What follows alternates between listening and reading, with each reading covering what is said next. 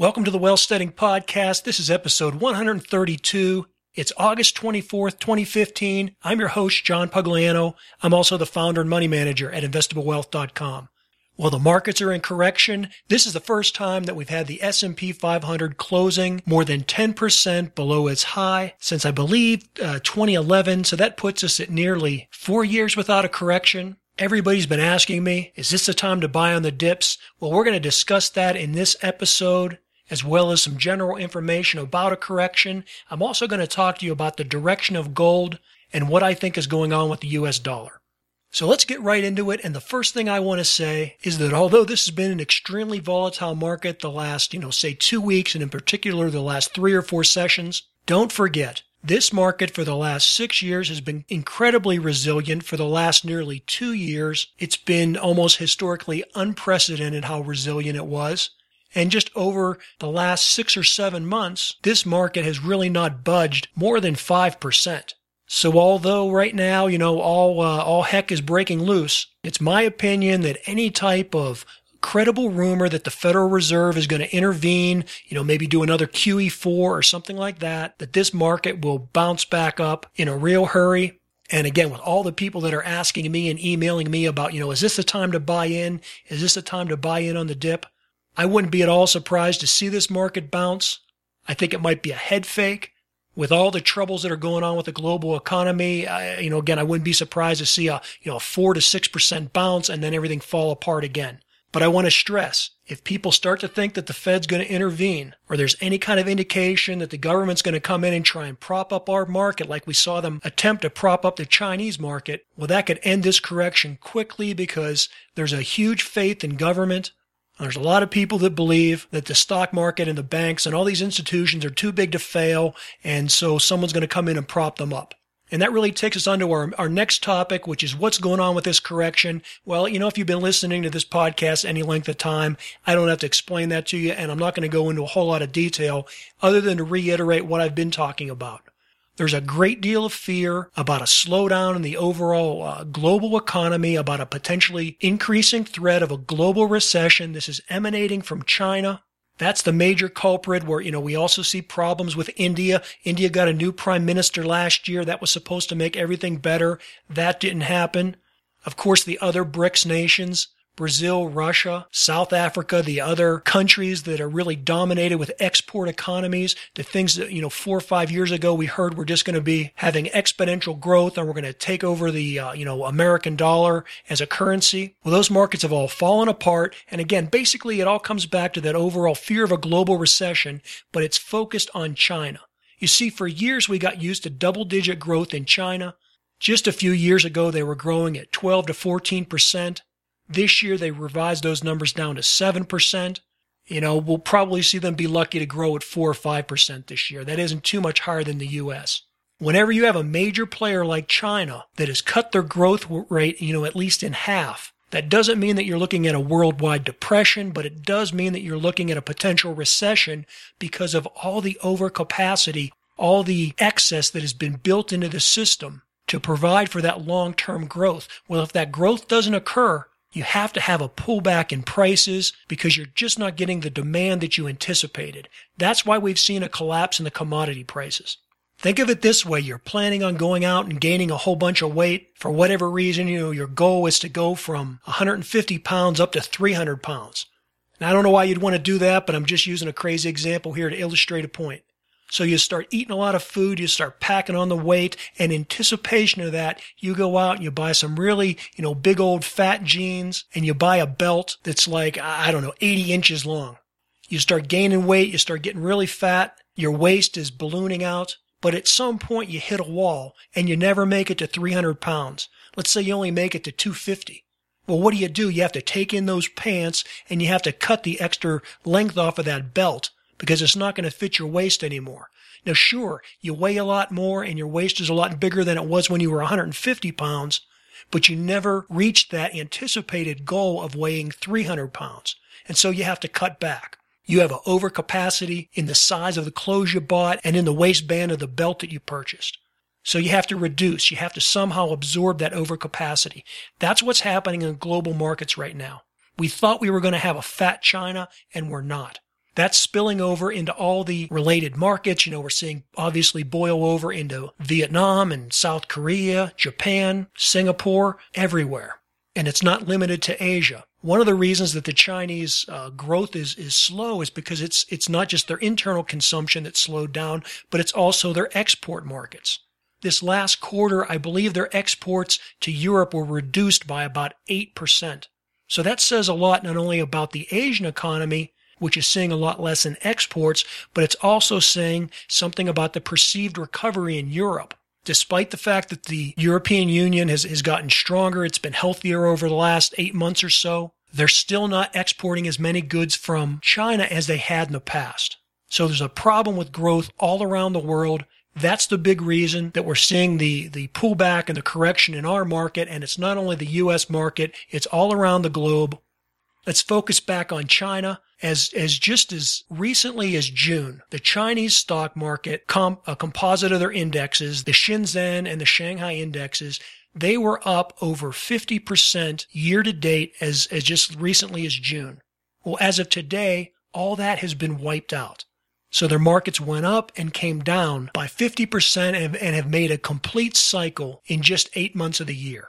Now, what's even more remarkable than that is that the Chinese government did everything imaginable to intervene and to prop up that stock market. They did it not only by interjecting at least, $1 trillion, but they also did it with rules and regulations that tried to prevent people from trading. They tried to limit or stop new initial public offerings, to put criminal investigations out, to intimidate people for selling short. I mean, they did everything they could from both a legislative standpoint and a fiscal and monetary standpoint to prop up that market. The point I want to make here is that it failed. The market has collapsed. That, again, is another reason why I think the markets are so jittery right now. Because everybody's put their full faith in the government that these institutions are too big to fail, and that if there's any kind of a problem, some government, some central bank somewhere is going to come in and intervene. Well, these last few weeks and months in China have played out the fact of what we all know is real reality, and that's that these markets are too large to forever be propped up by government and central bank interventions. So if things get bad enough, at some point the markets will fail and no one can save the day. So that's why we're seeing this correction, and I've gotten a lot of questions about what's a correction, what isn't. Just a real quick summary here. A change in market direction, a change in an uptrend or a downtrend simply means that the market, is what we stated here. It's going in a different direction. It doesn't necessarily mean it's going up or down any particular percent. It just means that if the market had been going up, a downtrend would mean that it's coming down. It doesn't mean that it's coming down 1% or 20%. It just means that the overall market direction for a given period of time has reversed and is moving a different direction. So that's what we talk about when we talk about a change in direction or a market uptrend or downtrend. A market correction is a technical term that it's used loosely. A lot of times I'll quote Investors Business Daily and they'll talk about a market in correction or an uptrend under pressure. And really what we're saying there is that the market is changing direction. It had been in an uptrend, and now when it moves into a correction, it's changing direction downward. It doesn't necessarily fit the pure definition of what a correction is, and that definition of a correction is at least a 10% drop in the market. And so you take that from the most recent high. So this year, the market, the S&P 500 was up and had an all-time high right around 2130. Well, with today's closing price of $18.93 on the S&P 500, that puts us in official correction territory because the market has moved down more than 10%. It's right now on the S&P 500 down about 11 point something percent. So that's a correction. A correction is a drop of 10% or more from the previous market high. Now, when we talk about going into a bear market is when you have a collapse from the high of as much as 20% or more. We're getting close to a bear market in the small cap stocks, which is categorized by the Russell 2000. I think that index is off its high by about 15%. That's a real concern because as early as, May or June, the small cap stocks had recovered and had done very well because people were saying that this problems overseas, the problems in Greece, the problems in China, problems that the big multinational companies were having with exports and with the strength of the U.S. dollar, that was not going to be seen in the smaller U.S.-centric, U.S.-based companies, and the fact that they were having lower input costs because the price of oil had come down so much that these smaller to mid-size American-based U.S. companies were going to do very well. Well, that's all fallen apart, and they've come down more so now than the other major indices. So that's a problem. But in any case, that's just to answer some questions that I received about what's the difference between like a downtrend and a bear market and a correction. When I finish this episode today, I'm going to come back in and sum up where I think a good entry point into the S&P 500 might be based on the knowledge that I have today. Before I do that, though, I want to talk about two other key points, and that's what's happening with gold and what's happening with the U.S. dollar. Let's first talk about gold. Over the last month, gold has done very well. It's risen about 5%, and it's almost a complete inverse of what we've seen with the U.S. dollar, which is down about 5% over the last month. What I want to caution here is to be very careful with gold. And again, I'm not giving you anything other than my opinion. I can never offer advice or recommendations on this podcast. I'm just thinking out loud. I'm telling you what's on my mind. I'm telling you what's driving the decisions and the positions that I make. So as far as gold, I'm not jumping into gold, despite the fact that it's had a very good relative strength in these past few weeks. Last week, it showed a lot of strength when it broke out above its 50-day moving average. That's something we hadn't seen it do in several months. But it is still below its 100-day moving average, and it's well below its 200-day moving average. I definitely think we're going to see that it have resistance getting above that 100-day moving average. And the reason for that is that the primary reason for going into gold is because you're worried about inflation. And right now, that isn't a problem. Right now, we're suffering from deflation. The collapse in oil prices, the collapse in all commodity prices are potentially going to be bringing the cost of consumer products down, not up. So we're seeing the opposite of inflation. Gold is a store of value. And so you want to go into gold when you're anticipating that prices are going to be rising, not when they're potentially going to be declining. Think of it in terms of real estate. You buy a house because you think at some future date you're going to be able to sell it at a higher value because the population is constantly growing. They're not making any more land. And if people want to own property, they're going to have to pay a higher value for it. And then the cost of everything else is going up, right? The cost of bricks and cement and copper and all the lumber products, those are always rising. So if you buy land today and build a house on it, then you expect in 30 years, if nothing else, if just because of inflation, the value of that house is going to be more in 30 years than what you paid for it. And that would be because to buy a comparable piece of land, a comparable piece of property, and to build a new home on it, it's going to cost more 30 years from now than it does today. Well, imagine that less people are desiring to buy that property, so that means the price is going to come down. And then also imagine that the cost of the copper that's in the wiring in that house has come down by 50%. Imagine that the 2x4s and the other wood used to construct that home, that those prices have come down 50%. Imagine that labor costs have stagnated and it doesn't cost any more to hire, roofers and drywallers and people like that, general contractors. That those whole labor costs haven't gone up. Well, what's going to happen is that in the future, if those prices actually decline because of deflationary pressures or because of overcapacity of products, that you'll be able to buy land and build a home cheaper in the future than you did in the present. And so that's the problem we're seeing right now. That's why the markets are being spooked by this global recession.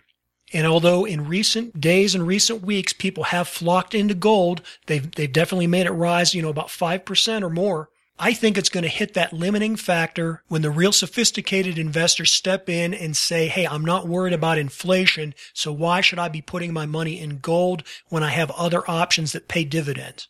The other problem, I think, with the increasing rise in the price of gold, or I should say a continued increase in the price of gold, is that because we are seeing a global slowdown focused or centered in Asia, well, that would mean that the largest consumers of gold, that being people in China and people in India and people in those surrounding countries, they've seen a great deal of their fortunes wiped out either because their stock market has imploded or because they don't have the growth in the industries that they anticipated. And so I don't see them having enough money to come in and buy more gold and drive up the gold price. So lack of inflation and then lack of demand coming from these emerging markets or these Asia-centric markets, which generally are the largest consumers of gold. I don't see that happening. I think that's going to keep the price of gold, somewhere below its 100-day moving average. And I think that lack of consumption in Asia as far as gold goes is going to be not only from the retail investor, the average man or woman on the street in China is going to have less money to buy gold, but so are their central banks. The Chinese government in the last 2 months has gone out and spent at least $1 trillion trying to prop up their stock market, and they failed at that. And that's even after they devalued their currency. So I just don't see the Chinese central bank or the People's Bank of China having the money and the currency available to go in and shore up their gold reserves. Remember, they're devaluating their currency. They're not trying to make it worth more. They're not trying to back it up with a real hard asset like gold. They're trying to devaluate their currency. So if anything, I think they'd be selling gold as opposed to buying it. So while short-term gold has been a safe haven, I don't see that as lasting, and again, this is just my opinion. And now that takes us on to what's happening with the U.S. dollar. For the most part, as gold has gone up, the dollar has come down. That's not unusual. That's generally what you would think would happen, although those two things don't always correlate, and that lack of correlation when that happens, that's the anomaly we're looking for. But in this case, they are correlating, and you're seeing a lot of people right now with being worried that the U.S. dollar is going to collapse or it's losing its status as a safe haven. You're seeing some people say that. These are basically the same naysayers that for years have been telling us that the Russian ruble and the Chinese RMB were going to become, the global reserve currencies, or we were going to have some type of OPEC petroleum dollars. Well, that kind of thinking is totally collapsed for the time being. So I would ignore the naysayers that say the U.S. dollar is going to fall apart. Here's what I think's happening. And I say this with full disclosure. I remain heavily overweighted in the U.S. dollar. I have approximately, let's just say 50% of my holdings invested in the U.S. dollar through an exchange-traded fund. Now, I've seen a decline coming in the U.S. dollar, and I'll admit here that it has been more drastic than I anticipated. We saw that around the middle of August, the U.S. dollar index broke below its 10-day moving average. That's been a pretty good level of support for the dollar. It later went on to bounce off its 50-day moving average, but then met resistance trying to get back above the 10-day moving average right around August 18th, which is only about 4 days ago. I believe that's last Wednesday. And it's been downhill ever since. That's really has been the downfall of the U.S. dollar, because once it hit resistance and couldn't get above that 10-day moving average, it went on to drop below its 100-day moving average, its 50-day moving average. Then on Friday, it dropped below its 200-day moving average, and it fell further today. So am I crazy? Why am I continuing to be long, and why do I continue to hold the U.S. dollar? Well, here's my thought process. Just as quickly as the dollar is falling apart, I think it has the potential to bounce back up, and I didn't want to sell it when it broke that 50-day moving average to turn around and miss it bouncing back up. And here's my rationale on this. The United States government isn't going bankrupt. And as bad as a global recession may be, or as bad as what we're seeing across all the stock markets, the fact that, our markets are in a correction right now, they're still better than almost any other market out there. The U.S. economy, while not growing strongly, it is still the best house in a bad neighborhood, which is why I've talked about being in the dollar to begin with. Our real GDP growth in the U.S. is coming in at a really miserable and paltry 2.3%. But when you compare that to the rest of the world, that's still a really good number. Japan is in recession. Right now, they have 0 to negative growth in their GDP. And that's despite the fact that they've had massive quantities of quantitative easing, that they've devaluated their currency, that they're making more profits because energy costs have come down, and they're a major energy importer. When we look over to Europe for the second quarter of 2014, the European Union had only 0.3% growth in their GDP. That's basically a rounding error, and you can pretty much say that they are flat as well. And that's actually declining too, because the previous quarter, I believe they had 0.4% growth. That's dropped down to 0.3. Again, that's bad news, because we have the European Central Bank pumping lots of quantitative easing into that economy. They've been benefiting from lower oil prices and a significantly lower euro. And with all that happening, they still can't grow their economy. They're teetering on dropping back into recession. The problems in Europe remain. Southern Europe really has a lot of problems, similar to the problems that we're seeing in Japan in terms of bad demographics and unfavorable government spending and debt. At least the Japanese are major exporters. And so that whole southern European country is going to be a big drag on the European Union. And then the northern countries in Europe, they're suffering from the fact that oil prices are depressed. And most of those countries up in the Scandinavian and North Atlantic area, they derive a lot of their revenues from the sale of oil. So Southern Europe is in perpetual downward death spiral. Northern Europe is in a short-term fix because of the lower commodity prices. And so that really leaves you with just Germany and France. And Germany is the only real stellar, strong economy in Europe. Well, don't think that the problems in Asia are not going to affect them. Germany is a major powerhouse exporter. I mean, they're really just behind China in being the factory to the world. Something like 70% of Germany's GDP comes from exports. In the United States, we only get about 15% of our GDP from exporting. So you can see if there's a global slowdown, that's going to be a big deal to the German economy, which again is really that only strong guy in Europe.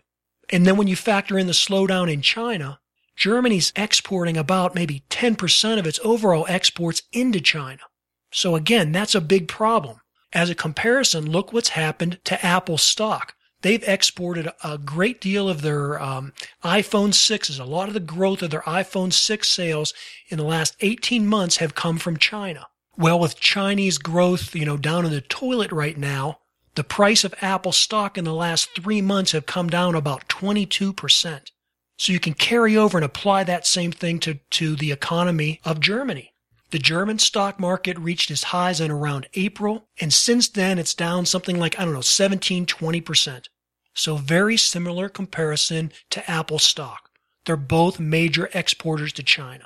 So let's get back to the US dollar. The reason I'm talking so much about the economy in Europe and the economy in Germany is that over the past 5 to 10 trading sessions, the reason we've seen the US dollar devaluate and lose about 5% or so hasn't been because investors are worried about the economy in the United States. And it hasn't been because the US dollar has lost its safe haven status. In fact, the reason the dollar has come down is exactly because the US economy is still where people run to when there's an emergency. You see, when people started fearing about a slowdown in the global economy, and particularly in China, you go back to June, our 10-year Treasury yield was up at almost 2.5%. That was driving the strength of the US dollar. Well, that's been coming down, and then in the last 10 trading sessions or so, the yields on the Treasury have dropped down from about 2.25% all the way down to about 2%. The lower Treasury yields correspond to a weaker US dollar only because the return on investment is lower. But remember, the yield on our Treasuries is not lower because people are afraid of a government default or because they're worried about the US economy. It's the exact opposite. People are flocking into United States guaranteed securities like the 10-year Treasury. And as a result of that, whenever you have an increase in demand, more people wanting to buy U.S. Treasuries, whenever there's more demand and not a growing supply, what happens? The price goes up. And when we're dealing with bonds, the price and the yield are inverted. So as the price of our Treasuries go up, the yields come down. So our yields are coming down not because our money is actually worth less, but it's actually because we're a secure country and people are flocking to put their assets in the United States. So temporarily, that's causing our yields to come down. Those decrease in yields have had a decrease in the value of the US dollar. But what I want to stress here is that if you look at the US dollar against all other currencies in about the last 10 trading sessions, the US dollar has been appreciating against all the global currencies except for two. Those two currencies are the Japanese yen and the European Central Bank euro. So all the losses that we've seen in the dollar have come from the appreciation in the yen and in the euro. Now, based on the discussion that I just had with you about the fact that Japan is in recession and Europe is on the verge of recession, and that the only way that those countries have had the meager breath of life and little bit of growth that they've had in the last 6 months has come from the fact that their currencies were devaluated and energy costs were low. Well, now the sheer fact that their currencies have risen 5 or 6% in the last couple weeks, that's going to further drag down their economy. That's going to result in less growth, less exports.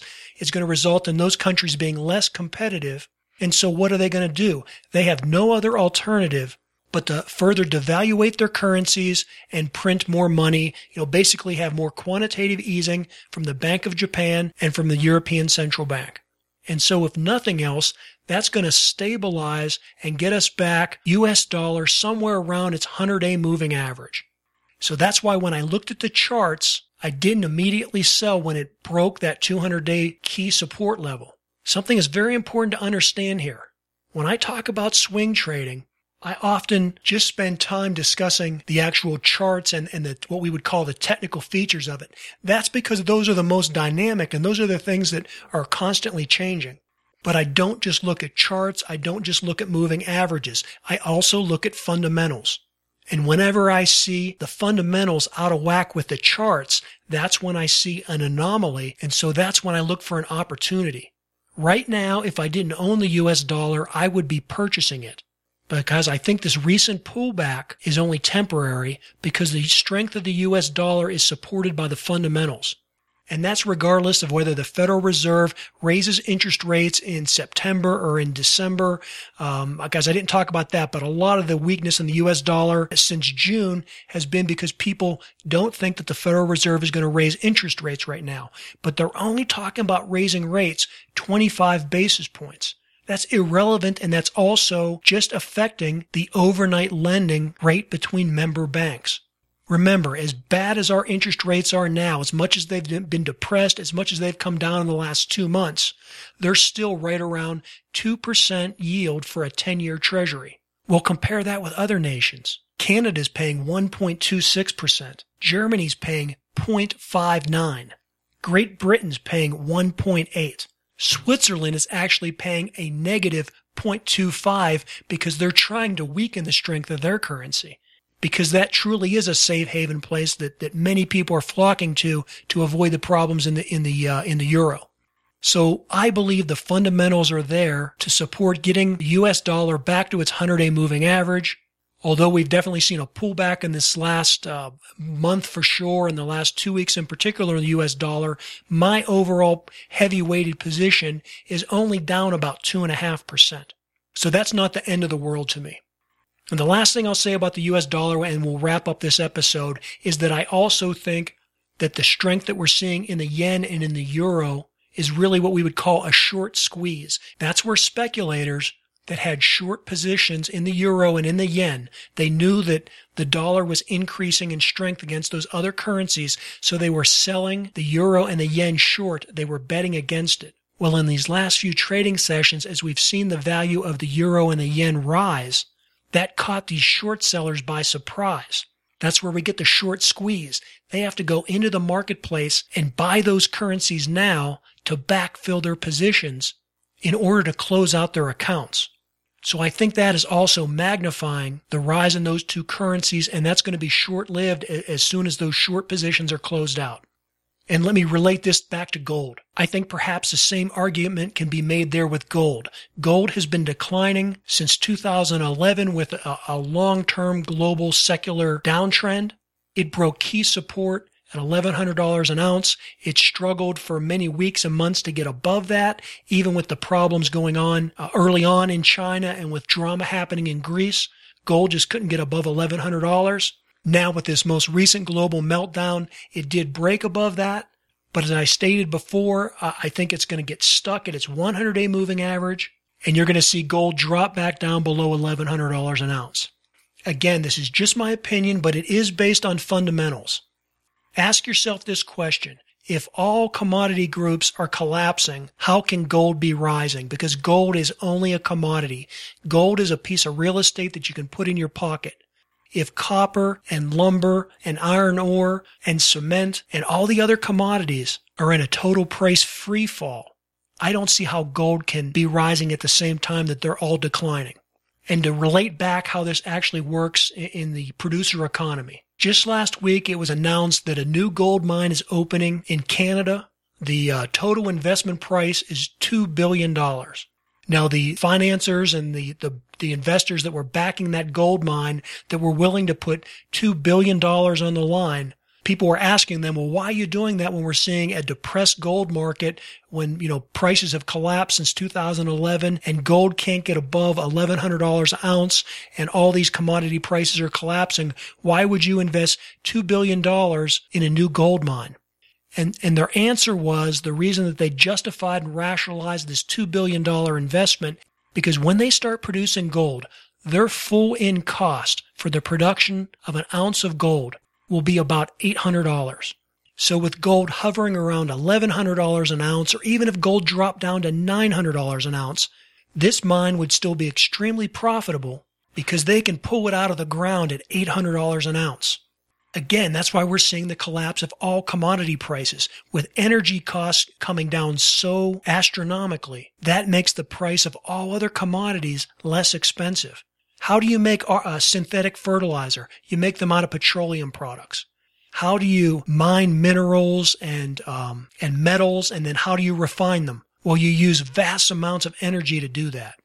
And so when energy prices come down, the cost of your metals and your minerals go down. That's why we're in a deflationary cycle. That's why I think gold is going to get capped off somewhere at around its 100-day moving average. And that's why I think the U.S. dollar is likely in the near future to get back to its 100-day moving average and then go on to make new highs from there as we see this global recession intensify. Particularly if this collapse in commodity prices and this lack of demand for exports causes a lot of large companies and even possibly countries to default. If you don't think that can happen, just go back to the Asian currency crisis that we had in 1998. I think that's a very likely scenario, but I will reemphasize what I mentioned at the beginning of this podcast. If the Federal Reserve comes in, and if there are credible rumors that the Federal Reserve will come back in with intervention and start the fourth round of quantitative easing, then all bets are off. That would collapse the U.S. dollar, and that would probably very rapidly pull us out of this correction that we're in the stock market. I would personally be surprised if that happens, at least at this stage of the game, because real estate prices are remaining high and the federal bank members' balance sheets have been beefed back up. And it's my opinion that the Federal Reserve really doesn't care about the stock market. That just is collateral damage to them. Their main emphasis is in maintaining the stability of the banking system, and the banking system right now is pretty strong. Now, again, that could change if we see a lot of defaults happening with the exporting countries and the commodity-driven companies. So we'll have to wait and see how that all plays out. And then as a final note to answer the question that I keep getting about, is this a time to buy the dips? 3 months ago, back at the end of May, I said that I thought a very good value for the S&P 500 would be at the level of 1880. Well, we're pretty much there now. But now that we have new information and we see the real reality of this Chinese meltdown, my opinion is changing. And that's important about being an investor, particularly being a swing trader. You change your opinion based on the changing market conditions. Back when I said that the market would be a good value at 1880, it was trading at about 21, 23. The reason now that I would be hesitant to buy in at 1880 is that I think that it is very likely that we could see a 15 or a 20% correction. Remember, the last time we almost had a 10% correction, it's the last time in the past 4 years. That occurred in mid-October, just 10 months ago. The markets dropped down something like 9.6%, just barely coming close to a 10% correction. What drove that market panic? What caused that nearly 10% drop in the markets? Well, it was the scare of Ebola. Think back. That's when the first case of Ebola showed up. People were worried that it was going to have an impact on global trade, that the airlines stocks were going to get hammered because people wouldn't be able to travel, because parts of Africa and maybe Southern Europe would be shut off from traveling. That little bit of panic was enough to spook the markets and drop them about 10%.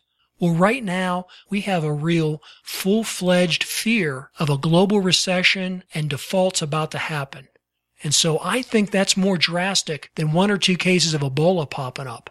And so based on that line of thinking, I would expect that we would see at least a 15 or 20% pullback. That would put the S&P somewhere in a range of around 1810 or 1705. So for now, I don't plan to buy in at 1880. I'm going to wait and see what happens. I'm going to see if we get closer down to that 1800 level, and I'm going to see how these problems with the global economy develop. Call me overcautious, but I'd rather be safe than sorry. Thanks for joining me. As always, this is John Pugliano wishing you the very best of returns.